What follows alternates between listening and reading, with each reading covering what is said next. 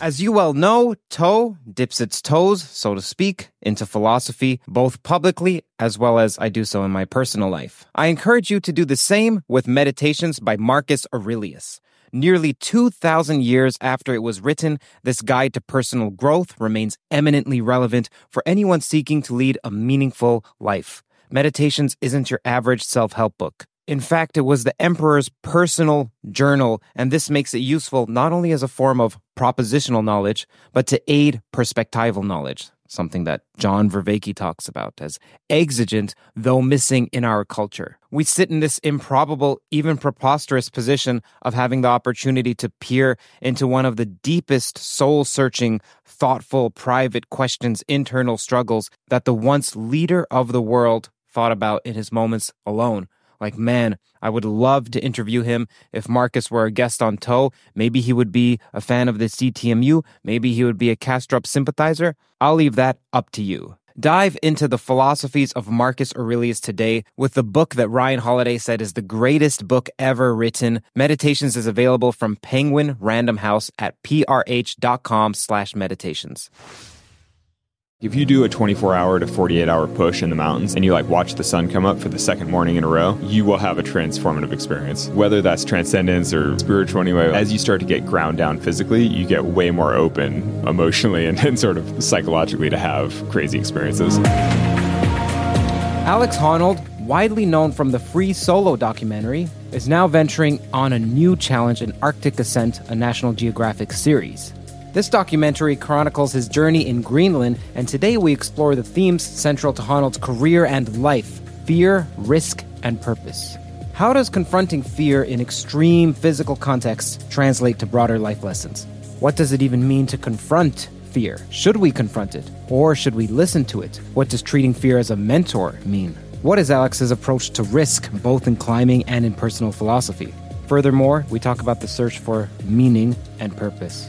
I recommend you watch his new series, Arctic Ascent, on Disney+. It's also on Hulu and National Geographic. For those of you who don't know, my name is Kurt Jaimungal, and I use my background in mathematical physics to analyze theories of everything from, again, a math and physics perspective, an analytical perspective, but as well as I'm interested in broader questions of what is consciousness, what lies at the fundament, and even what is free will, do we have it? Enjoy this podcast with Alex Honnold. Alex, some people think of fear as an obstacle to overcome, but can you talk about some times where fear has served as a guide or a protector to you? Yeah, I think fear is often an obstacle to overcome, but it's always a useful indicator. Think of fear as a signpost. It's often warning you that you're in danger. I think fear, I don't know, this could be a whole long chat if we really go into it, but sometimes I equate fear to hunger, where it's, hunger is your body giving you a physiological sign that at some point you should eat something. And I think fear is much the same way. It's like a physiological response. It's your body telling you that you're probably in danger. And sometimes you are, sometimes you aren't, and it's worth sort of rationally evaluating whether or not you are in fact in danger, like if your fear is well-founded or not. And so sometimes it's worth ignoring that fear and just moving on because you are in fact safe. And so it's not worth, heeding that fear. But sometimes you are in danger and you probably should mitigate it. It's like you should take steps to correct it. So I think that, sometimes people think of fear almost with a sense of shame, where it's like, oh, I was afraid and that's bad. There's nothing wrong with feeling fear. It's whether or not you let the fear control you that's more of the problem. So how do you distinguish between an irrational fear and a legitimate one? Well, I think that's where you use reason. Basically, you think about it. You're like, am I actually in danger? So in climbing, you feel fear all the time because you're up high, and not just in free soloing. It sounds like you're in danger all the time, though. It sounds like those are all legitimate fears. No, because when when I'm climbing, 95% of the time I'm climbing with ropes and climbing with partners and just kind of climbing normally, and almost all of the time you can fall. You're using safety equipment. You have a rope. It's totally safe. But it's still pretty scary because you're still way up high off the ground, and there's still always that sense of uncertainty around. You have the equipment on, but you're like, but if you fall, what will happen? Maybe you'll fall a little further than you want. Maybe you'll hit the wall. Maybe, there's just a little bit of unknown around it. And so there's always a little bit of fear that creeps in, even though it is technically safe. So I think Yeah. with climbing, you're constantly in this conversation with yourself as to whether or not your fear is founded. So do you have a relationship with fear other than you listen to it and then you assess? Is there something like you have an understanding with your fear? Like in some Jungian sense, you see it as another personality. No, that's almost like too. I think it's just something that you're experiencing all the time, and you learn how to, like, you get to know it. But I think in the same way that hunger, like, because people experience hunger all the time, and like throughout the day you always experience small amounts of hunger, and you almost always ignore it because you already have a plan and you already know that at some point you're going to eat again soon, so you're not really concerned about it. And I think that as a climber, your relationship with fear is relatively similar. It's like you're experiencing low grade fear almost all the time. Most of the time you ignore it because that it doesn't mean anything. But occasionally it does mean something, and then you have to act on it. I see. Have you experienced shifts in your consciousness during a climb? I mean, yeah, well, it depends what you mean by shifts in your consciousness, I guess. I definitely have experienced, not like, I've never had like out of body experiences. And, I have friends and things who have sort of described like seeing themselves climb and things like that. Oh, you have not had that? I've never experienced that. Though I do occasionally experience what I sort of call like a feeling of autopilot, where you feel like your body is just executing without any sort of mental function on your own part. Where like you're no longer controlling your body is just doing what it's supposed to do. And you're observing your body doing so? No, you're not really observing. You're like, it's almost like you're a passenger inside of a high performing machine. It's like, I think in some ways, I think that's the best sensation while free soloing, is when you, and this is super rare, but you can occasionally tap into that where you're almost like witnessing your body do what it's supposed to do. And that happens more on the climbs that you've practiced, or even sometimes when you haven't? More so on the climbs that you practiced, because I think that for that to occur, it helps to be able to get out of your own head, like not have to think about things nonstop. And in climbs that you haven't practiced, you're often, sort of second guessing. You're thinking about route finding. You're thinking about, like, because you've never been up there before, you're legitimately trying to figure out where you're supposed to go, and you're legitimately wondering if you're on the right path, if there's a better path further to the side, or things like that. So like, because you're still reasoning quite a bit, you're still thinking a lot, it's hard to totally lose yourself in the experience because, Mm-hmm. How do you mentally prepare for a climb? Is each climb different? Well, when you say a climb, do you mean like big free solos? Yeah. Because, but also for Arctic ascent. So for people who haven't watched the intro, there's a new documentary series with you, a 3-part series produced by National Geographic called Arctic Ascent with Alex Honnold. When you're preparing for something like, let's say, people know you from 2 major facets, free solo, so El Cap, but also Arctic Ascent. So why don't you contrast those two and what mentally preparing looks like? Yeah, that's interesting. So, with free solo, the mental preparation was extreme, involved. Like, it's years of practice and visualization and fantasizing about the route, and just kind of generally, I sort of lived it for years.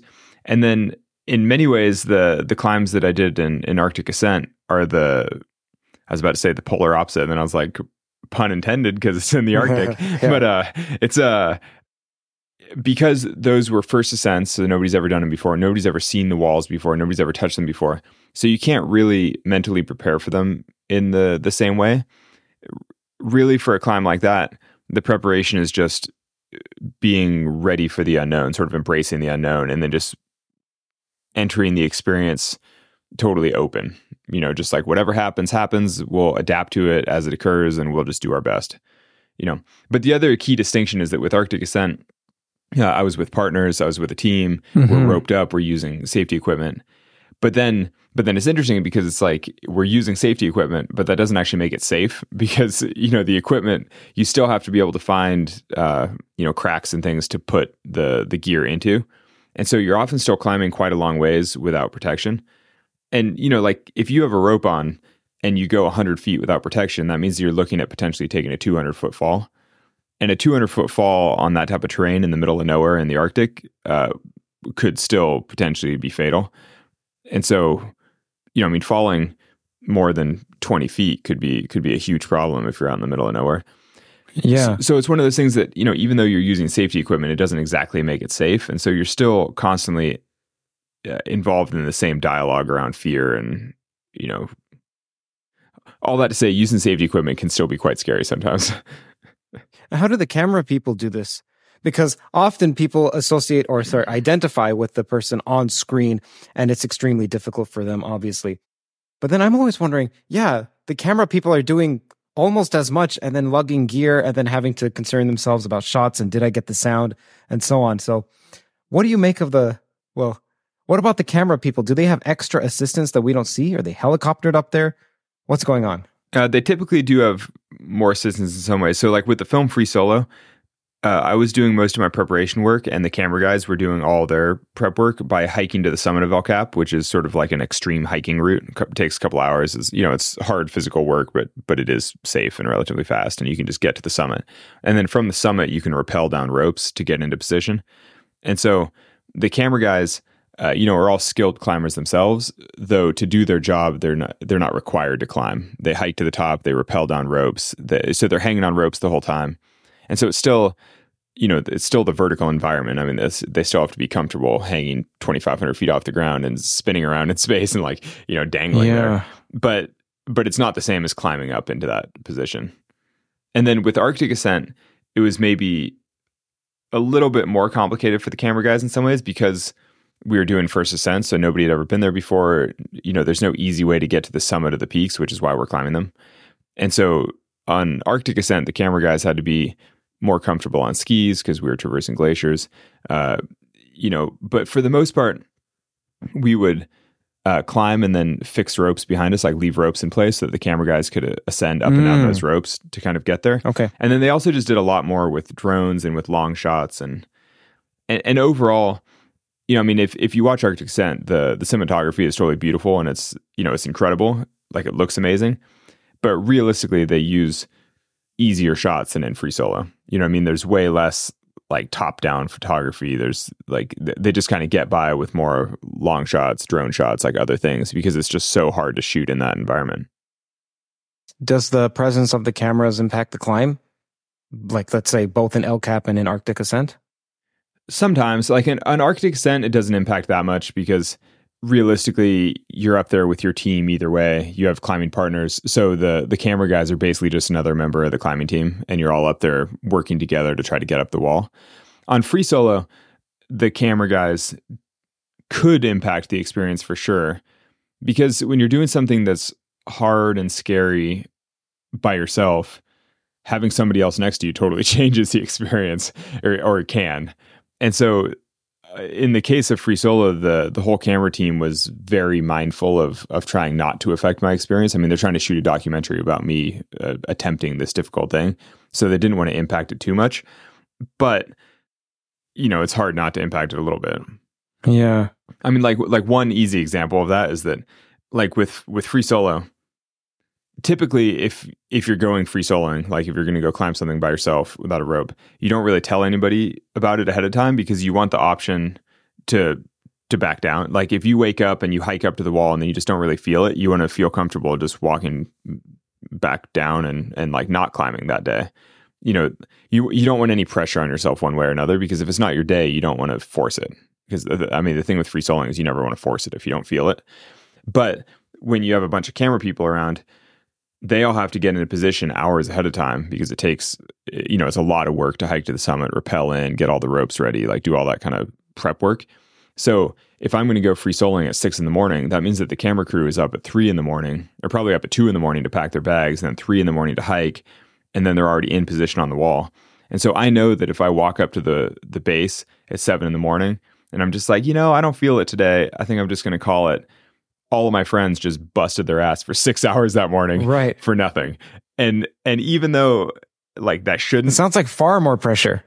Well, exactly. I mean, it doesn't need to be more pressure. Like it's not like they're trying to put pressure on you, but you just know that you're wasting your friend's time if you don't perform. And so, it definitely is more pressure.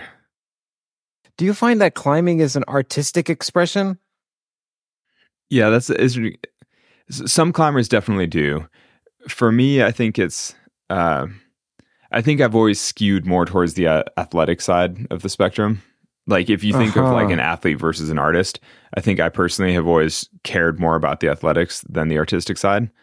But even for me, I appreciate the artistry of it. I mean, it is beautiful, and aesthetics certainly play a role. I mean, looking up at a beautiful cliff and like caring about it, and I mean that means more than just the pure athleticism of it. So for me, as an outsider who I think I rock climbed once in my life in an extremely safe indoor situation. Which gym? It was in Toronto. Oh, yeah, so okay. I'm from Toronto. And Cool. It was somewhere on Bloor Street. I don't know if you know Toronto, but I've been to a couple of the gyms in Toronto. Yeah, cool. I can't imagine how anyone would see it as artistic. I can see it as athletic as well. But what the heck does it mean for, you mentioned some of your climbing friends see it as somehow some expression I agree that if you learn how to climb indoors, and I learned how to climb indoors when I was a kid, I think it's definitely more athletic that way. You think of it more as a sport that you're training for. But if you grow up climbing in the mountains, then it's much more artistic, aesthetic pursuit. Yeah, but that's just the scenery, no? Is there something that they think about? Sorry. So there's different dances that you can do that are called contact dances, where you're with another person and you're always supposed to keep at least 1 or 2 points of contact. And I can imagine that as artistic. And so when I heard that some people think of climbing as artistic, I imagine it was that, not just they see a vista. No, I think so. Yeah, the sort of balletic performance, in the same way that I suspect if you asked a gymnast, they would probably see gymnastics as partially artistic expression in like the way they move their body and the beauty of the movement, but then also largely athletic, and like how well they can mechanically move their body. And I think that climbing is very similar in that way. But there are definitely there have been many climbers, and there are climbers who are very motivated by the beauty of the act and the feeling of sort of flowing over stone. I'm less on that spectrum. I sort of prefer the like hard physical effort, like the training side of it. But I don't know. I mean, there have been a lot of very successful, very high performing climbers that see it as a beautiful interaction with nature, where it's like you're dancing together with nature. Yeah, you mentioned the word flow. There's a technical term called flow about being in the optimal zone between something that's difficult and something that's not. And do you find yourself operating in that zone? Yeah, I mean, in a lot of ways, no, I mean, a lot of climbing, I think, is really a search for flow. It's like, it's such an elusive, it's so rare that you really tap into sort of a peak, like optimal flow state. And I think a lot of climbing is basically searching for that feeling. Yeah. I want to ask you a question. I'm not sure if you're comfortable, so we'll... No, just go. Love it. Push me. Yeah, okay. Let's see. Okay. Have you done any psychedelics or had any interesting trips? No, not really. I would say I'm like, so this summer, well, I'm like, is it legal to talk about illegal drug use? Yeah. You'd be surprised. Yeah. Okay. No. Like this summer on an expedition, my partner and I attempted to take psychedelic mushrooms, but then it turns out that we sat and watched this beautiful sunset, and it was all really beautiful, and we were both like, I don't think it did anything. Like, I don't think, like, somebody had given us some mushrooms, but then afterward, my buddy was like, I think it was oregano. So like it just didn't. I see. It was like too old or too dry, or like there've been a few things like that where I've sort of like tried to do something, but never quite had. I've never had like a transformative psychedelic experience. Okay. Do you meditate? I have a little bit, but never to the point that I've experienced anything that I would consider profound. Do you think of yourself as a courageous person?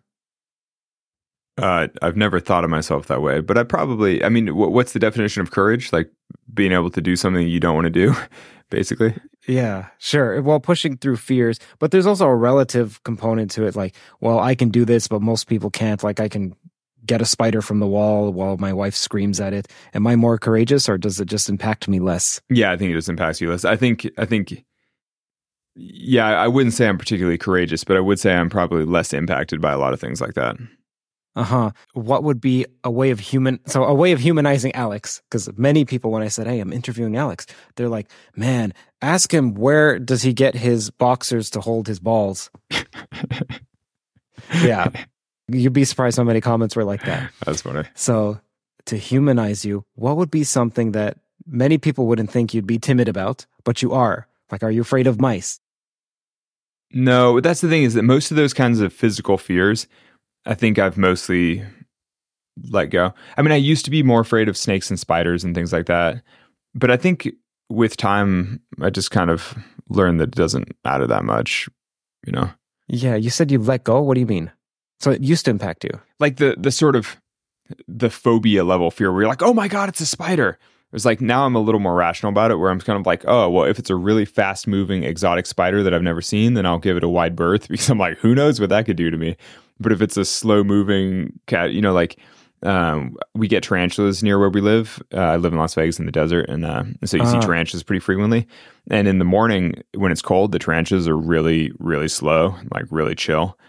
And, you know, you can like pet them basically. And I mean, they're not venomous anyway. Like they're not like dangerous spiders, even though they're so big and intimidating. And so I think now I'm just a little bit better at differentiating the things that I should be afraid of from the things that I shouldn't be. What does the word sacred mean to you, or transcendent mean to you? Oh man. Yeah. I don't even know. Like, beyond the ordinary, just something, you know, almost magical. Do you have a relationship with the sacred or the transcendent? Hear that sound?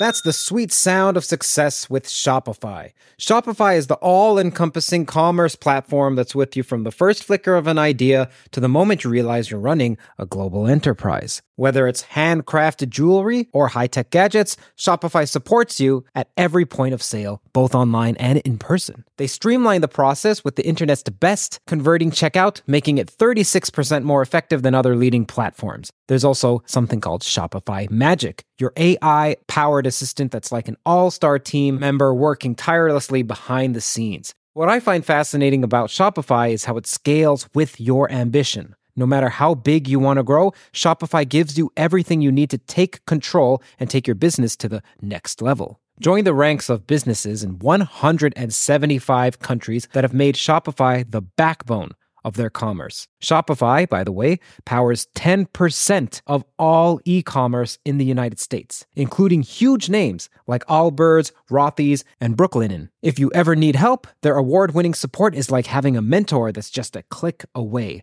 Now, are you ready to start your own success story? Sign up for a $1 per month trial period at shopify.com/theories, all lowercase. Go to shopify.com/theories now to grow your business no matter what stage you're in. Shopify.com/theories. I would say no. I mean, I've always been totally unreligious. So I think that, you know, when you say the sacred, I think that often brings up sort of religiosity, like the feeling of whatever. And I've always been sort of anti-dogma, anti-religion.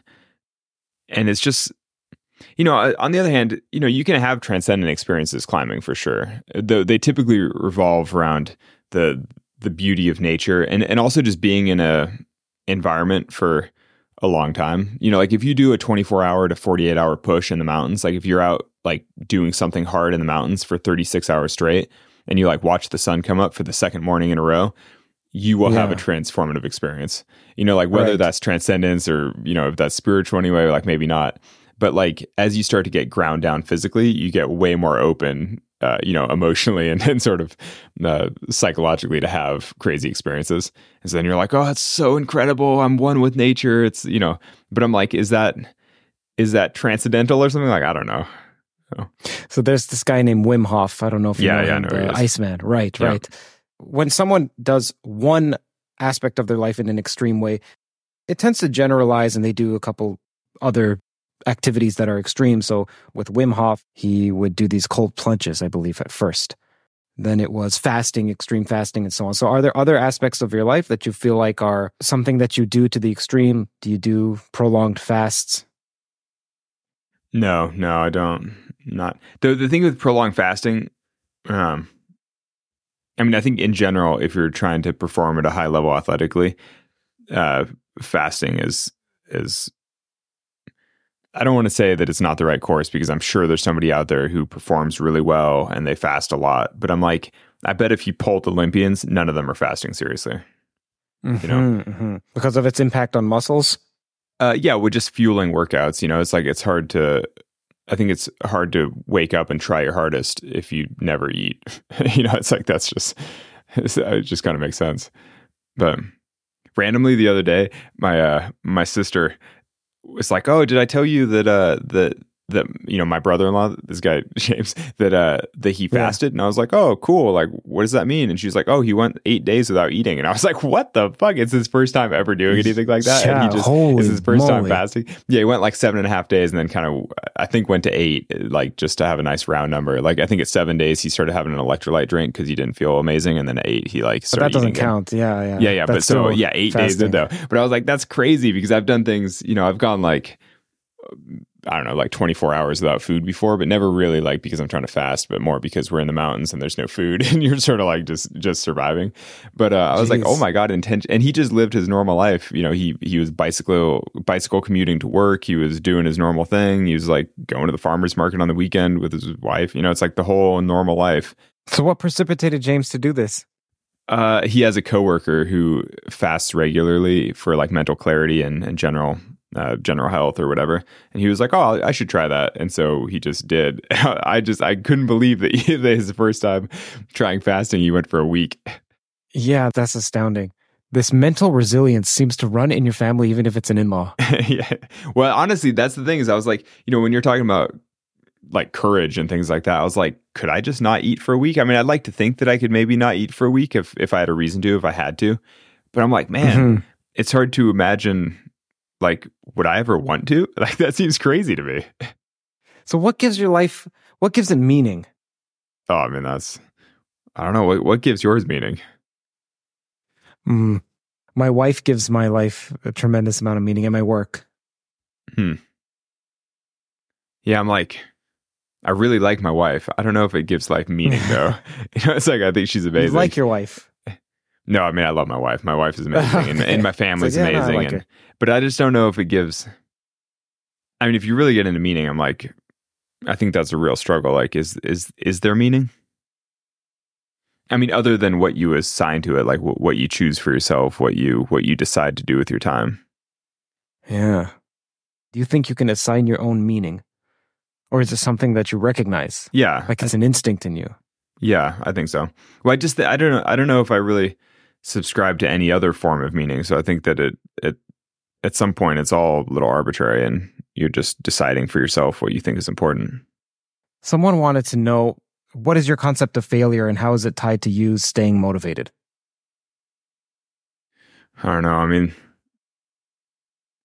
mean, I think as a climber, I think climbers have a different relationship with failure than a lot of other sports people, because with climbing, it's not really zero sum. There's never like a winner and loser. It's like basically you're just working at doing something difficult for a prolonged period of time. And for most of that time, you're going to be failing because it's too hard for you. But the idea is that eventually you'll learn how, eventually you'll gain the capabilities, whatever you'll train physically or mentally, or eventually you'll get there. And then eventually you will succeed. So as a climber, you don't really fail until you give up on something. It's like you're expected to fail over and over and over until you eventually succeed. And so you just don't really see it as failing. You just see it as part of the natural process of eventually working through this thing that you're trying to do. If that makes sense. Yeah. So you've never had a problem with motivation. What is it that drives you? I'm sure this is a question many people say, like, why is it worth it to take these risks? What drives Alex?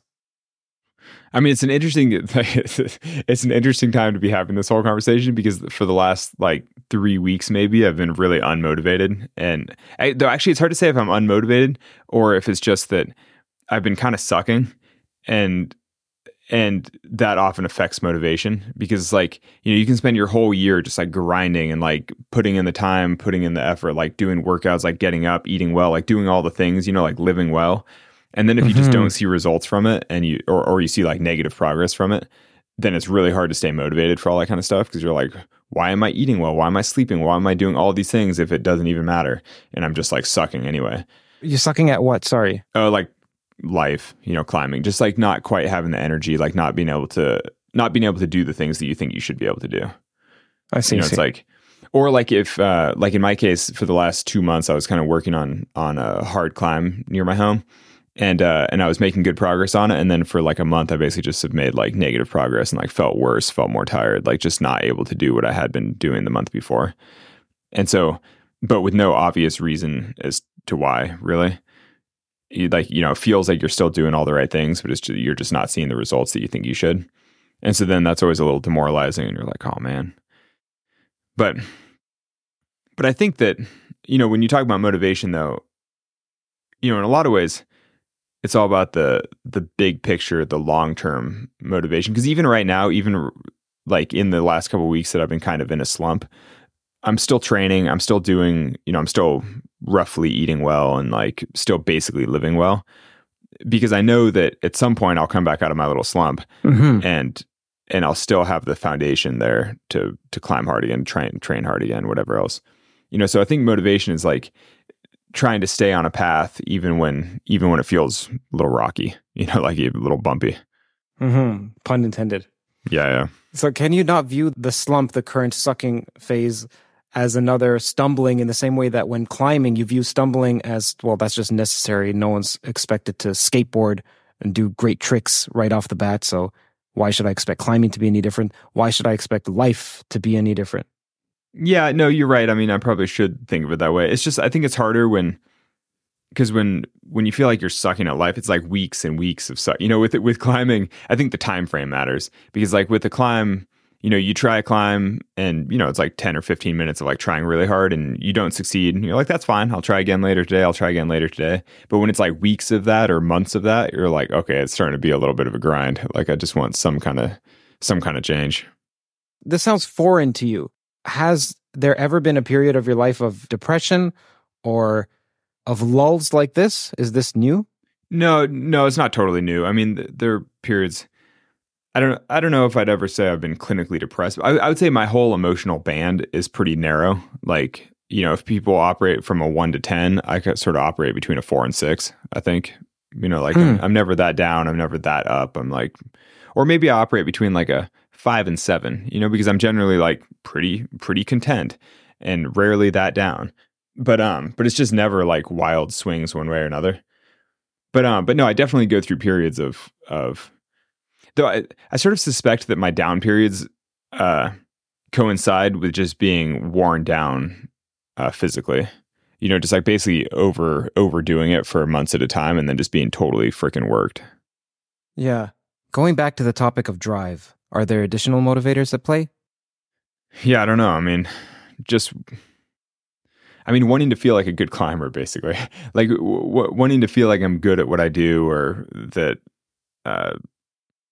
One of the things is like the sensation of improving. Feeling like I'm doing better than I have in the past, which I think yes is a tough thing to motivate you though, because obviously as I age, that'll just get harder and harder, because eventually there will become a point where it's like impossible to outdo previous performances, because you just don't have the same physical body that you did 20 or 30 years ago or something. And so it's funny because that's always been pretty motivating, the feeling of progress, the feeling of improvement. But I kind of know that at some point that's going to disappear.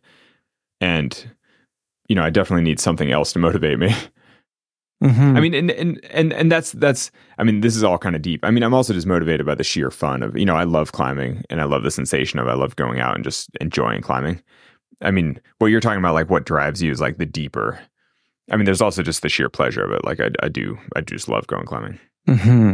So for me, I'm similar in that what drives me is I want to be extremely good, but I'm also egotistical in that I want to be the best. So not only do I have to be better than I was previously, but I have to be better than someone else that I would consider to be in my category, or find a way to mentally tell myself that I'm in some different category that is blue ocean in the marketing sense. And so for you, I heard you mention that you would like to improve on a, say, monthly basis. But is there also an aspect of you that is comparing yourself to what's external, like someone else?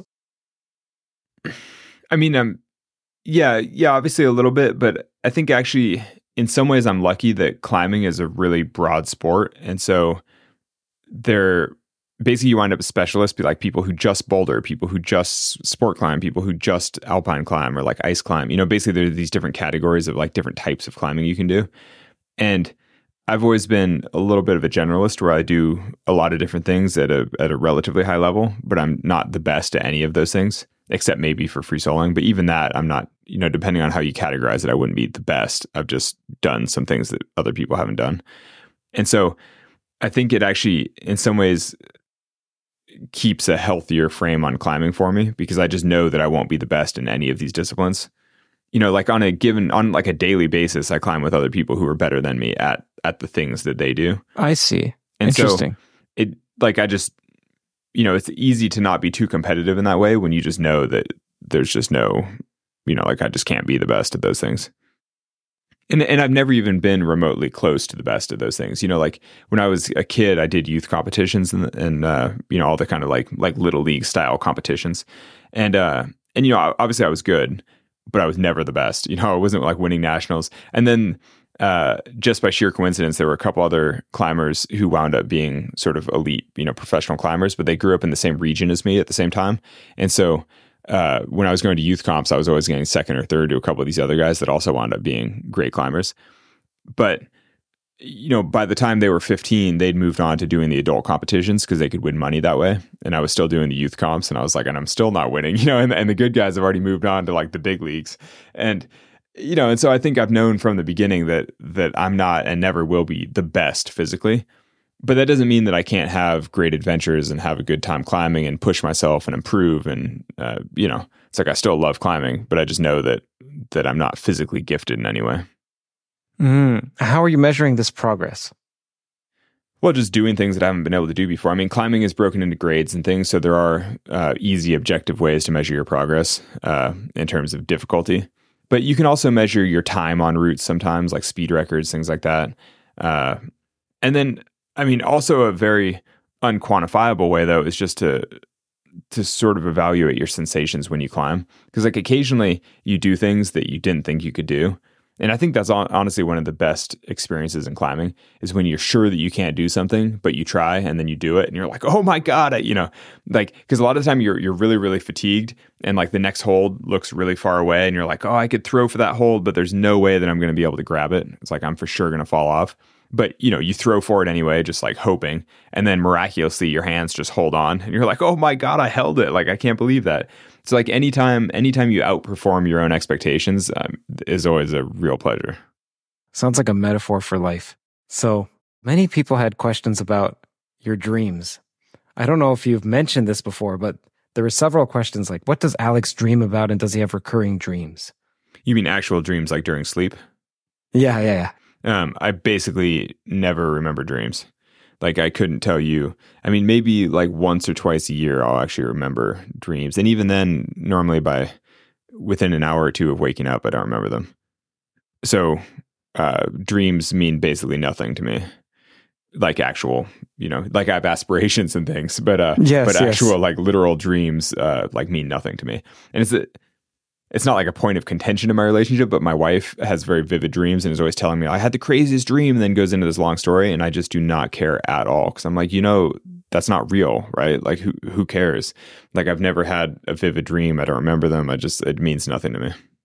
And what is she asking you to do? To interpret them, or she's just relaying it? No, she just relays it.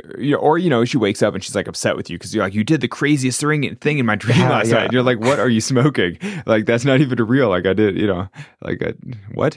Yeah, there's a comedian who had this whole joke about how his wife would get upset with him.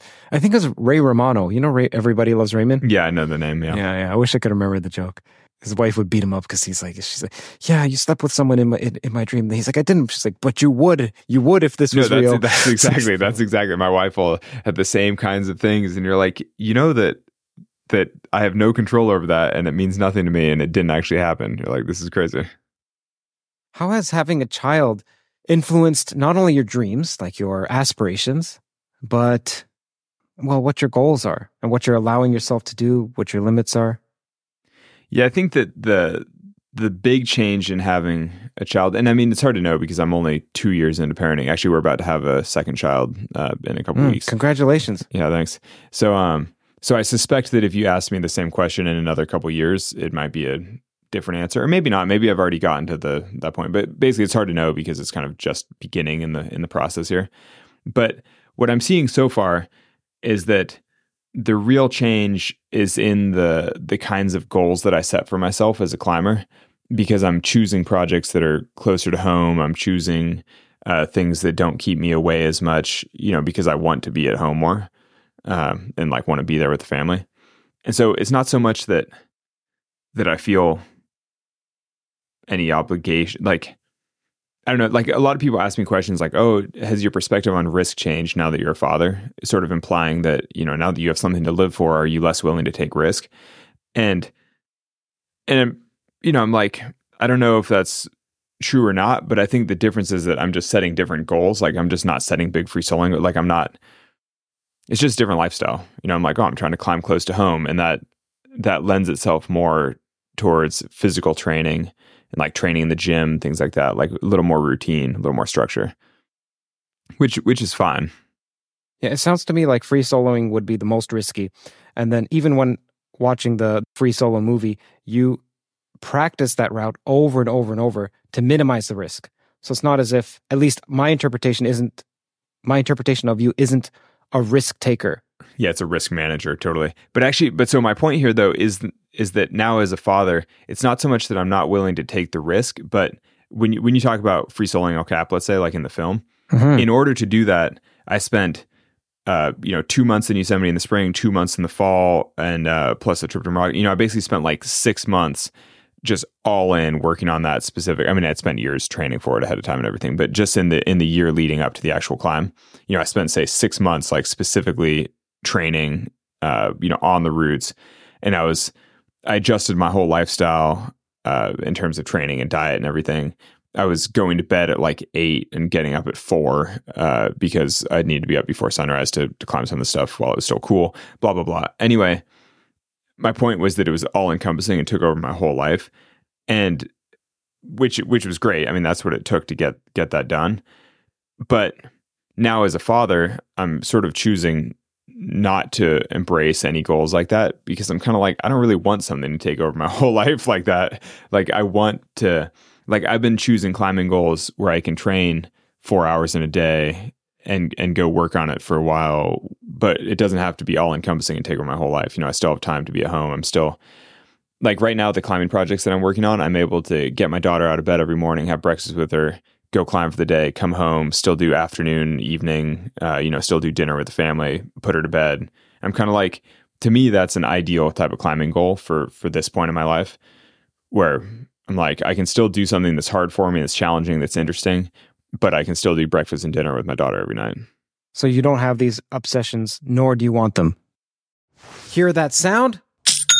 That's the sweet sound of success with Shopify. Shopify is the all-encompassing commerce platform that's with you from the first flicker of an idea to the moment you realize you're running a global enterprise. Whether it's handcrafted jewelry or high-tech gadgets, Shopify supports you at every point of sale, both online and in person. They streamline the process with the internet's best converting checkout, making it 36% more effective than other leading platforms. There's also something called Shopify Magic, your AI-powered assistant that's like an all-star team member working tirelessly behind the scenes. What I find fascinating about Shopify is how it scales with your ambition. No matter how big you want to grow, Shopify gives you everything you need to take control and take your business to the next level. Join the ranks of businesses in 175 countries that have made Shopify the backbone of their commerce. Shopify, by the way, powers 10% of all e-commerce in the United States, including huge names like Allbirds, Rothy's, and Brooklinen. If you ever need help, their award-winning support is like having a mentor that's just a click away.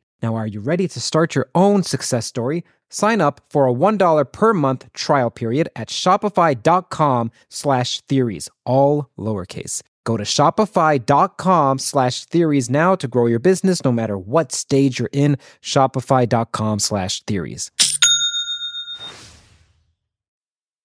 Yeah, right now I don't have anything that I'm obsessed over in the same way. And yeah, exactly. And I'm not really seeking out anything like that because, I'm like, I just don't need that right now. And has your wife impacted what some people may say as a more balanced perspective? Balance is this word that, well, hey, you're a climber, so there's many puns in this.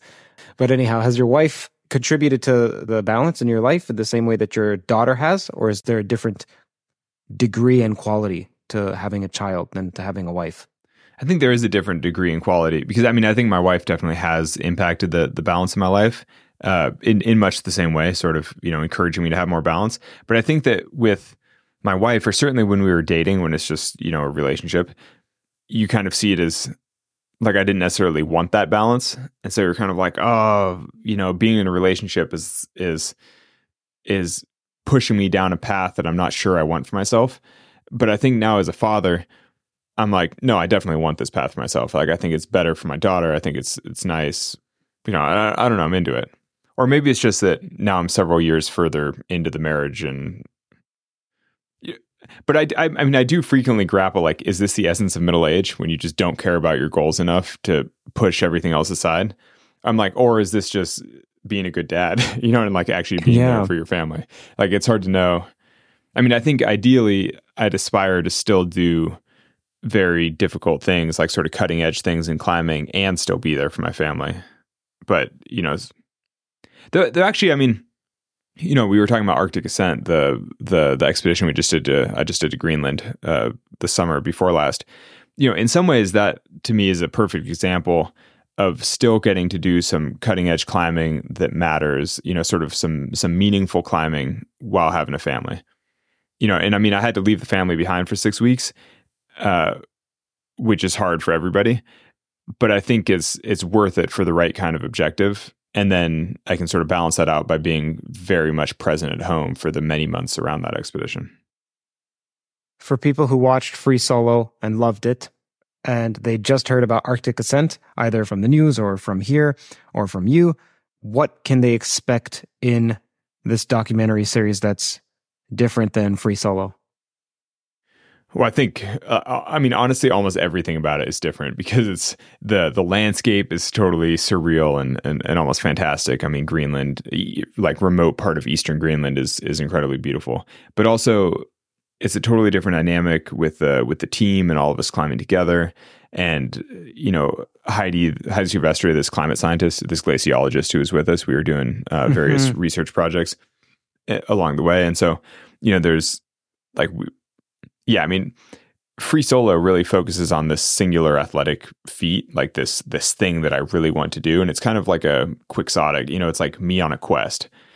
And I think that with Arctic Ascent, it's a little bit more grounded. It's just, it all makes a little more sense in a way. You're kind of like, okay, it's a team going to climb routes in a beautiful place where they can also do, make, meaningful contributions to climate science. Sort of like, oh, it all kind of like makes more sense in a way. We're kind of like, okay, like these remote unclimbed walls, you assemble the right team, do something useful while you're there. It's all totally beautiful. You're like, that totally makes sense for television. In a lot of ways, Free Solo like doesn't really make sense. You're like, what a psycho. Like, why does that guy want to do that thing? Yeah, as I was watching Arctic Ascent, it was clear there was a passion of yours of saving the environment or of something environmental. Can you please speak to that? Yeah, I think there's a passion towards trying to do something useful. It's like wanting to do something proactive for the environment. I started a foundation, more than a decade ago now that supports community solar projects around the world.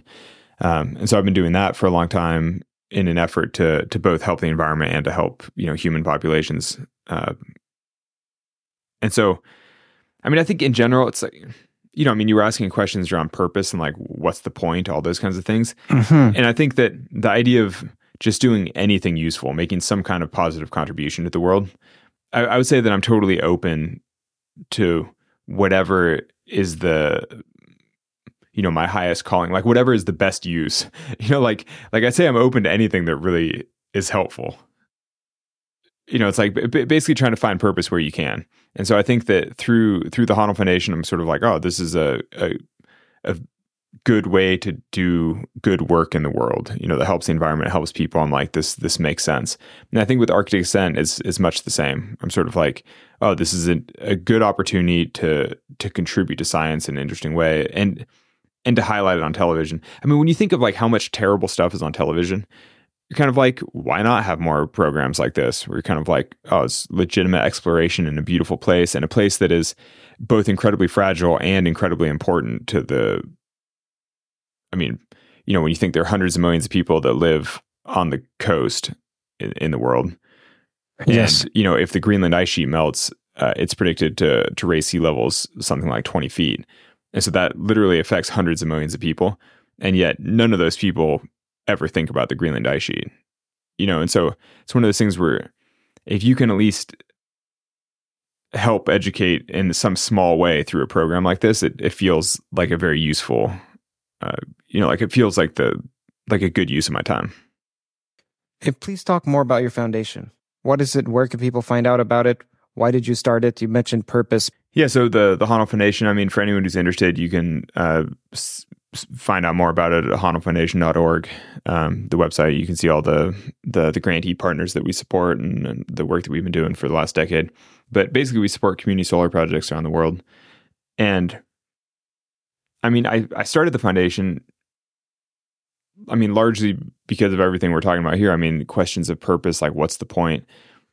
I was looking for, I had a year where I was kind of looking at ways to minimize my own environmental footprint, to basically do less harm in the world, because I was reading a ton of environmental nonfiction and was basically just kind of stressed about human impact on the environment and climate in general. And I was sort of like, oh, what are the things that I should be doing personally to leave a better impact on the world? And there were a bunch of other things that kind of went into this. I mean, like one of which was the fact that at the time my sister was working as a public school teacher and basically making almost nothing. And I was just sort of starting as a professional climber. But I had a few opportunities where I participated in a TV commercial where I literally did nothing. It was completely stupid. And it used like one shot of my face. And it wasn't even like me as a climbing celebrity endorsing a product. It was literally just my face, like as a model. It was just like, oh, there's some guy climbing on a rock.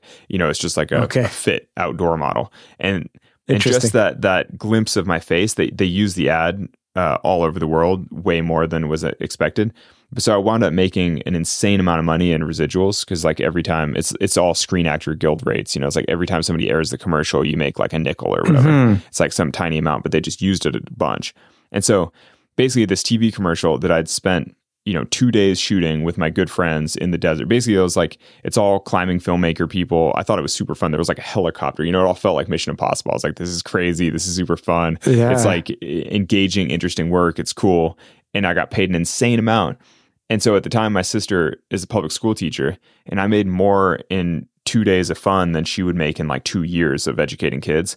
And I was like, this is insane, and I was like, there's no justice in this. Like, society, I was like, in some ways, there's an example that society is totally mismanaging its resources, its goals. And like, when you think that sports and entertainment are so wildly overpaid compared to what we pay, like educators and people that actually help society in different ways.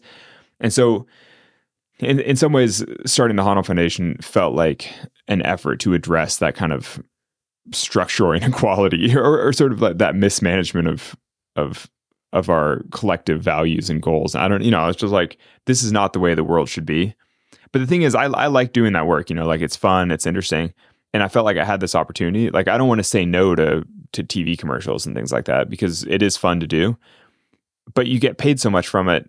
And, I was living in a van, I'm climbing full time, I'm just living my life. I'm like, I don't need that. But it seems like a shame to turn it away. And so it makes more sense to just say yes and then put it into things that matter. And so that's where the Honnold Foundation came in, where I was like, well, this is a great way to funnel this type of money to things that actually matter. Right. As you wind down, well, I don't want to say that, but as you enter a different stage in life, let's say, do you think that the foundation is what will have the majority of your attention? Or you're not sure yet what the future holds? Yeah, I wonder. So I started the foundation over a decade ago when I was very much focused purely on rock climbing as hard as possible. But even then, I sort of suspected that as I got older, the foundation would mean more to me and climbing would probably mean less to me, because I knew that eventually I would just be too old to push my absolute hardest as a climber. Or, I also just kind of wondered, like, would I even care enough to go hard all the time forever? It's like, at some point you run out of routes, like you run out of things that you care about doing. With free soloing specifically, I've done basically everything that I've ever wanted to do. And so, I could try to dream up other goals and dream up other things, but, I've done most of the classics in the Western US. Like, if you're a climber and somebody asks you to make a list of all the best multi-pitch, like best, 1,000-foot type of routes in the Western North America, like I've probably free soloed like almost all the routes on the list. And so, and I could think up some others. Maybe there's some things here or there, but I've done the great ones. Like I've kind of plucked the low hanging fruit, the stuff that I really cared about. And so at a certain point, I'm like, do I have to just keep picking more fruit, like, or do I just call it good? Let somebody else like think up the next round of things to do. So let's say you finished all the fruit, the majority of the fruit. Do you then care that you finished the fruit? Or are you just like, you know what? I finished the fruit. Great. Cool. Yeah, well, that's the thing is I think I'm kind of like, yeah, that's great. That's cool. Like I can focus on my family. I can focus on the foundation. I'm still trying to climb my best and I'm still interested in climbing goals. So, it's not to say that I've retired from climbing by any means. But I think, people often ask like, oh, what's the next big project? Like, what's the next big soloing thing? I'm kind of like, nothing obvious springs to mind. I've kind of done most of the things that I care about. Sort of like, maybe I'll get really inspired by something. But like actually this summer, we're thinking about going to Europe to climb in the Dolomites as a family trip. But the Dolomites is a really historic, it's like northern Italy. It's really historic for free soloing. Like people have been soloing there since like the 1920s and 30s. And so for me, it might be a fun opportunity to sort of rekindle a little bit of the fun of soloing on stuff that's like classic and historic and somewhere that I haven't really climbed before because I've done very little there. And so, maybe having like green pastures, will sort of rekindle the fire a little bit. But, I need something like that to get me fired up. Rekindle which fire? Well, like wanting to free solo hard things or like, pushing myself in that way. Basically you need the right goals to push yourself. And if you've already achieved a lot of your goals, you're kind of like, oh, like why keep pushing in the same direction? That's interesting. You need the right goals. Well, don't you think? Yeah. How do you find the right goals? Well, that's the freaking challenge, isn't it? Trying to find something that inspires you, that like makes you want to get out of bed early and like train and do all the things. You're kind of like, finding the right goal is like the crux. All these questions about purpose and motivation and things like that. I think the right goal is a big part of that. Do you feel like you were blessed? Well, maybe not that word, but in the colloquial sense, do you feel like you were blessed because you found something that makes you excited to get up? Yeah. No, I totally know what you mean. Yeah, I found my calling or whatever cliche you want to use, but totally. No, I think, and actually now as a parent, I really think that that's kind of the goal of parenting, is to help your child find something that they're passionate enough about that they want to get out of bed every day.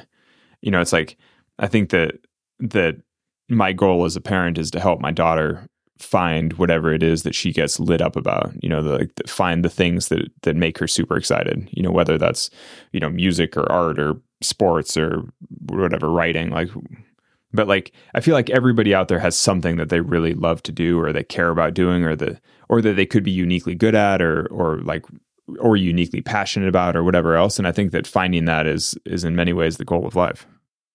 If you weren't able to climb for whatever reason, what do you think you would be doing? And not the foundation, but because that's the obvious answer. What would you be doing? Yeah, it's hard to say. I don't know. Maybe just thinking, like reading and writing and, I don't know. I studied engineering for a year before I dropped out to climb full time. And so I could imagine just, trying to build things or, I don't know. I can sort of imagine almost any other path in life if it had played out that way. But this is the path I took. Yeah. Speaking of paths, of all the paths that you've taken, what are you most proud of in your life? Oh, I think at this point in my life, I think I'm most proud of sort of my body of work as a climber, if you can call it that, like the things that I've done as a climber. I mean, I suspect that when I die at some point, I'll probably be more proud of my family or the work that my foundation's done, or things like that. But at this point, my family's so young, and I'm still pretty proud of the things that I've climbed. Yeah, and you also mentioned that you want to climb in Italy with your family, but your daughter is 2. Okay, so next year she'll be 3. When you say with my family, no, I mean the whole family goes on a trip. So like my daughter and we'd be going hiking and stuff. But on a trip like that, I'd probably be able to dip out in the mornings and go soloing for a few hours and like go scramble some peaks and do some historic, like do some fun climbing. And your wife climbs with you a bit? Yeah, my wife climbs as well. Like a trip like that. When I say a family trip, though, I mean that we would be predominantly focused on doing tourism in Italy and going for family hikes and like hanging out at the park and like doing whatever. And then in the extra time, I would go and climb things that I'm excited about. Right. No, I don't mean that I'm taking the babies climbing up things. Though I will say my daughter is really into scrambling on things, and it does make you wonder about nature versus nurture kind of stuff, where it's like, but we'll just see as she gets older. Do you have any advice for your former self, let's say when you were 15, or someone who's 15 now and they would like to follow a similar journey in climbing? I understand that those questions may be different, so feel free to make an admixture or a confection of them both. I don't know. I mean, my advice to my former self would be a little bit more specific, I think. Sure, let's start with that.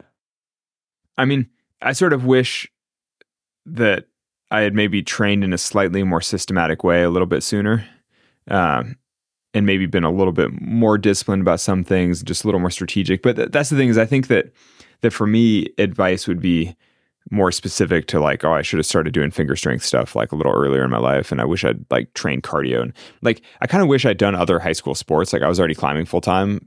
But I was kind of like too shy to do stuff, but I kind of wish I'd like run cross country or done some other things like that to like have a little bit broader of an athletic base, or like done track and, maybe swam. I don't know. Just to like be exposed more to those sorts of things when I was younger. That said, I mean, obviously I have loved climbing my whole life, so I'm not like stressed about it, but I do feel like I maybe could have done a little more athletically. But I think my advice to like the average person who just is starting to climb and is psyched on climbing, my advice would be just to go and climb, if you like doing it, just go and do it. Like go into the gym, enjoy yourself. I mean, my general advice to beginner climbers is to focus on your footwork, like focus on technique and like learn how to move well rather than trying to get big muscles, basically. Like, don't worry about the strength side of it. Worry about the quality of your movement. I heard you mention that one of the reasons you started free soloing when you were younger is because you had social anxiety and didn't want to ask other people to come with you. Is that the case, or am I misremembering? Yeah, that's that's fair enough. I mean, I don't know about social anxiety, but yeah, I was kind of a loner, kind of a loser, kind of a, I just didn't have, and part of that's growing up in suburban California. Like I was growing up in a non-climbing family with I wasn't really tied into the climbing community per se. And I didn't really know how to like make new friends. And so rather than talk to strangers and try to find people to climb with, it was sort of easier just to go do my own thing. Which in retrospect, I'm like, what a psycho. It's like, I probably should have just talked to people. And why do you say that you wish you had done more sports? If you had done other sports, I imagine you would have liked soccer or football or basketball. And I imagine that would have taken away from the climbing and you wouldn't be as great a climber. Do you see it as that, or no? You think that it would have accelerated your climbing skill? I think that I probably could have been a better climber with a broader athletic base. I mean, the thing is, I've just always loved climbing more than any other sports. So it's not as if I was really at risk of like going down a different path, I don't think. Because also I don't have any talent for ball sports, and I'm not like I'm not particularly coordinated. I'm just kind of whatever. But I do think that there's something to be said for, I don't know. So like even now, like I do a little bit of weight training stuff, but like I don't really know how to lift weights, and I don't really know good form for that kind of stuff. Whereas I think a lot of high school athletes learn all the foundational principles of the weight room. Like, if you're a high school wrestler, like you kind of learn the basics of using a weight room when you're 15. And I think that I maybe could have been served by learning sort of the basics of like weight training and, cardio training, like running, things like that.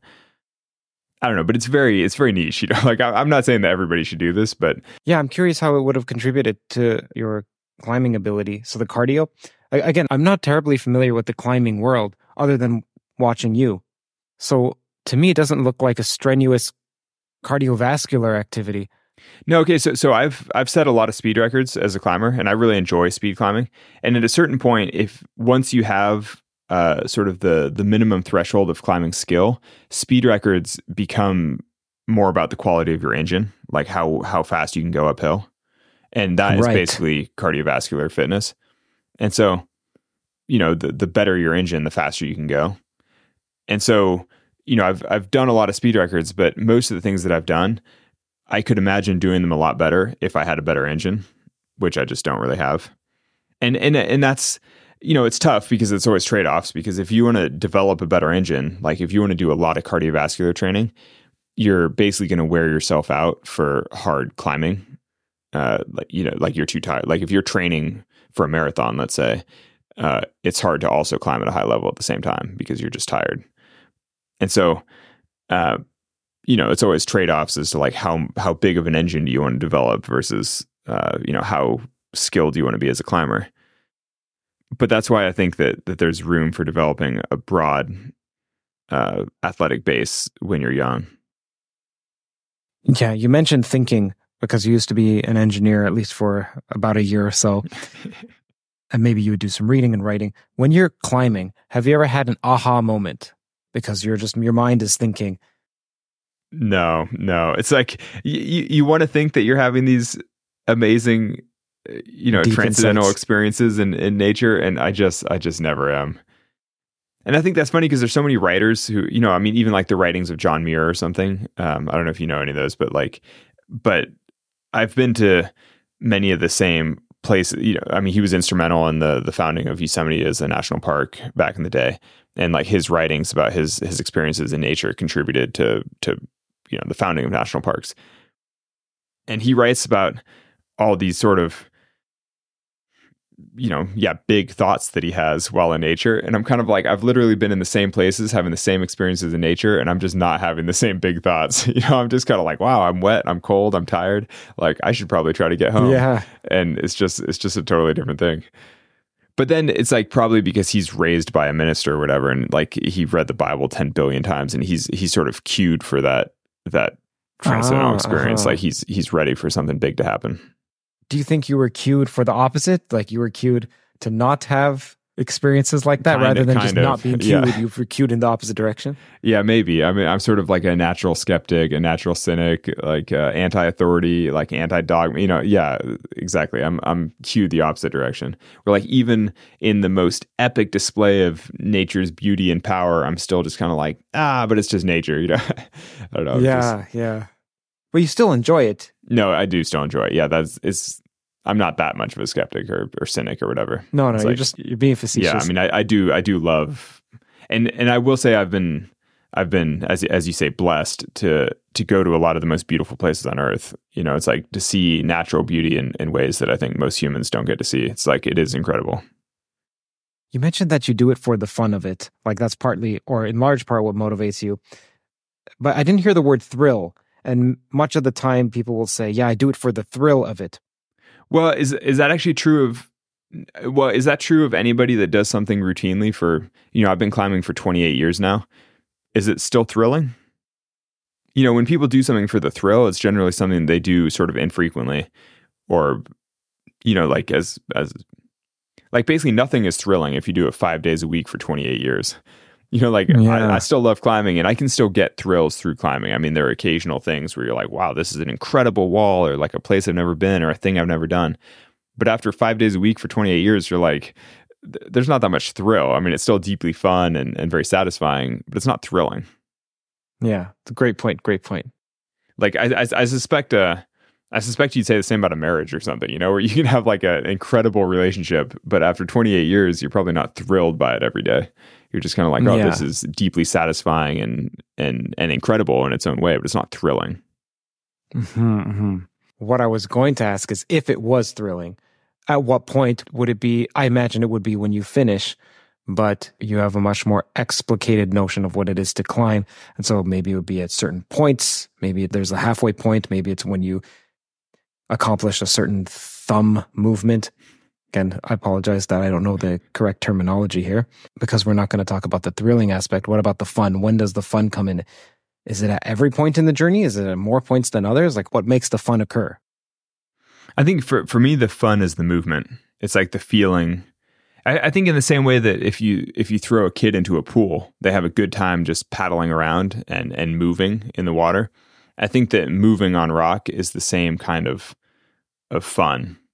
And actually, I kind of think that climbing is the same sort of elemental movement pattern as running or swimming. It's basically the same idea. It's like you're moving through terrain, except one's vertical, one's horizontal, whatever. But I think that the fun of climbing is just the movement itself. Like and I mean, you see that when you see kids at jungle gyms and stuff. I've been going to the playground now with my daughter, and you watch all the other kids playing around, and you're like, there is something, thrilling. There's something fun about clambering over things and like overcoming obstacles. And that seems pretty innate, because virtually any little kid you see enjoys like getting up on top of something. And like, I think it's a pleasing sensation because you're using your body in a way that it's intended to be used, in the same way that like walking and jogging is fundamentally pleasing. So what's coming up that you're excited about? Forget about big projects. I know everyone asks you about big projects. Other than the Italy trip, what are you excited about? No, the biggest project is that daughter number 2 arrives in a couple weeks. So that's, that'll be a thing. And then basically... Congrats. I didn't know it was that soon. Yeah, it's 3 or 4 weeks. I'm like, oh, geez, we'll see. The timing of the Greenland, to bring this back to the Arctic ascent, you found out around then? No. Arctic ascent was when our daughter was 6 months old. So then baby number 2 is like 6 months after that. Basically, baby number 2 is due on baby number 1's second birthday, which is just a coincidence. But, we'll have to see how it plays out. But either way, our 2 daughters will have like almost the same birthday with 2 years apart. But no, so things that I'm excited about for this year, I mean, basically... It's like a parenting year. It's like I've been at home for months because my wife is really pregnant and just being supportive. And then baby number 2 comes. And then we have a couple different family climbing trips planned. But again, they're more around going somewhere cool with the family and being there and climbing a bit. But they aren't like big goal focused trips, where I'm like trying to achieve something. I mean, they're just going to climb somewhere for fun with the fam. And then other than that, that's basically the year. There are a few things I want to do in Yosemite this year. And I think that that those trips I'll probably try to do without the family so that I'm able to... A couple grams of mushrooms. Yeah, maybe. That might be... Actually, I read... I did a big expedition this summer where I bike toured from Colorado to Alaska with a partner and did a whole crazy thing, which will also be a show for National Geographic next year sometime. But on that trip... I listened to the Michael Pollan book, How to Change Your Mind, while I was biking, and that's what inspired us to get some mushrooms off of some random dude along the way. But then it turns out they didn't do anything, sadly. But we were sort of like primed. We were like ready to have a transformative psychedelic experience, but it just didn't happen. But so on that bike tour, though, I finished reading the book and then I downloaded a meditation app because I was like, oh, well, while you're biking, there's not a whole lot you can do except. So I was doing meditation stuff like while I was biking because you just have so much time on the bike every day. I was kind of like, well, I may as well sort of explore the mind a little bit while pedaling. And I don't know if I really learned anything, but. What were the results of the meditation app? What app was it? I was using the Waking Up app. The Sam Harris. I've used that a little bit in the past because I kind of like the combination of like lectures and podcast type material in it with the actual, guided meditations. And so I mostly wound up listening to the different lectures and sort of podcasty components. I see. You didn't find the meditations to be helpful. Well, I did a little bit, but I just found that on the bicycle, it's hard to really meditate when you're bicycling, because it's like focus, like one, your eyes are open the whole time, and you're like constant, we were getting passed by logging trucks nonstop. We were in like northern British Columbia. And so there's like big trucks going past you all the time. And it's like, yeah, obviously you can still meditate through that. But for a beginner like me, it's all a little more challenging. It's like, it's hard to like really tap into some kind of altered consciousness when you think you're about to get hit by a truck. Right. Yeah. So I was doing the meditations, but I felt like I was kind of doing them poorly, and also like trying to focus on your breathing, focus on your breath. But then all of a sudden you start going uphill and you're like, you're like breathing pretty freaking hard for a while. So the only thing that gave you the idea to use the meditation app while biking was that you had time to kill. It wasn't like, this is the ideal circumstance for me. I mean, a little bit. Yeah. It's like, well, because I just finished this How to Change Your Mind. It's all about like altered states of consciousness. But there aren't really any great ways to alter your consciousness. I mean, you could do breath work and things like that, but while you're bicycling, there's not a whole lot you can do other than sort of a mental journey. I mean, I suppose I could have been doing hallucinogens on the bike, but one, we didn't have any, and two, I'm just not that, while trucks are passing you. Yeah, exactly. It's all just like it's not really the right way. I could have been like microdosing or doing whatever, but I'm like, I just don't know if I care quite that much. Meditation seemed like a perfect way to dabble and sort of experience. It seemed like a good way to explore while still biking 8 hours a day, Alex, I know that you do 15-minute interviews, and I appreciate you spending over an hour with me. So thank you so much, man. It's been a blast. No, my pleasure. I'd say it's a very different kind of conversation. Now I'm gonna sit for a while, being like, what is the point and what is my purpose? I'm like, I don't freaking know. I'm just trying my best, All right, man. Well, I'm glad. Let me know if you get any answers. Yeah, if I get any big answers, I'll reach out so we can chat again. I'm like, I've got something profound for you this time. Like, we'll see. All right, man. No, pleasure chatting, and good luck. Good luck. Bye-bye. The podcast is now concluded. Thank you for watching. If you haven't subscribed or clicked that like button, now would be a great time to do so, as each subscribe and like helps YouTube push this content to more people. You should also know that there's a remarkably active Discord and subreddit for Theories of Everything, where people explicate toes, disagree respectfully about theories, and build as a community our own toes. Links to both are in the description. Also, I recently found out that external links count plenty toward the algorithm, which means that when you share on Twitter, on Facebook, on Reddit, etc., it shows YouTube that people are talking about this outside of YouTube, which in turn greatly aids the distribution on YouTube as well. Last but not least, you should know that this podcast is on iTunes, it's on Spotify, it's on every one of the audio platforms. Just type in Theories of Everything and you'll find it. Often I gain from rewatching lectures and podcasts, and I read that in the comments, hey, Toe listeners also gain from replaying. So how about instead re-listening on those platforms? iTunes, Spotify, Google Podcasts, whichever podcast catcher you use. If you'd like to support more conversations like this, then do consider visiting patreon.com/KurtJaimungal and donating with whatever you like. Again, it's support from the sponsors and you that allow me to work on Toe full-time. You get early access to ad-free audio episodes there as well. For instance, this episode was released a few days earlier. Every dollar helps far more than you think. Either way, your viewership is generosity enough.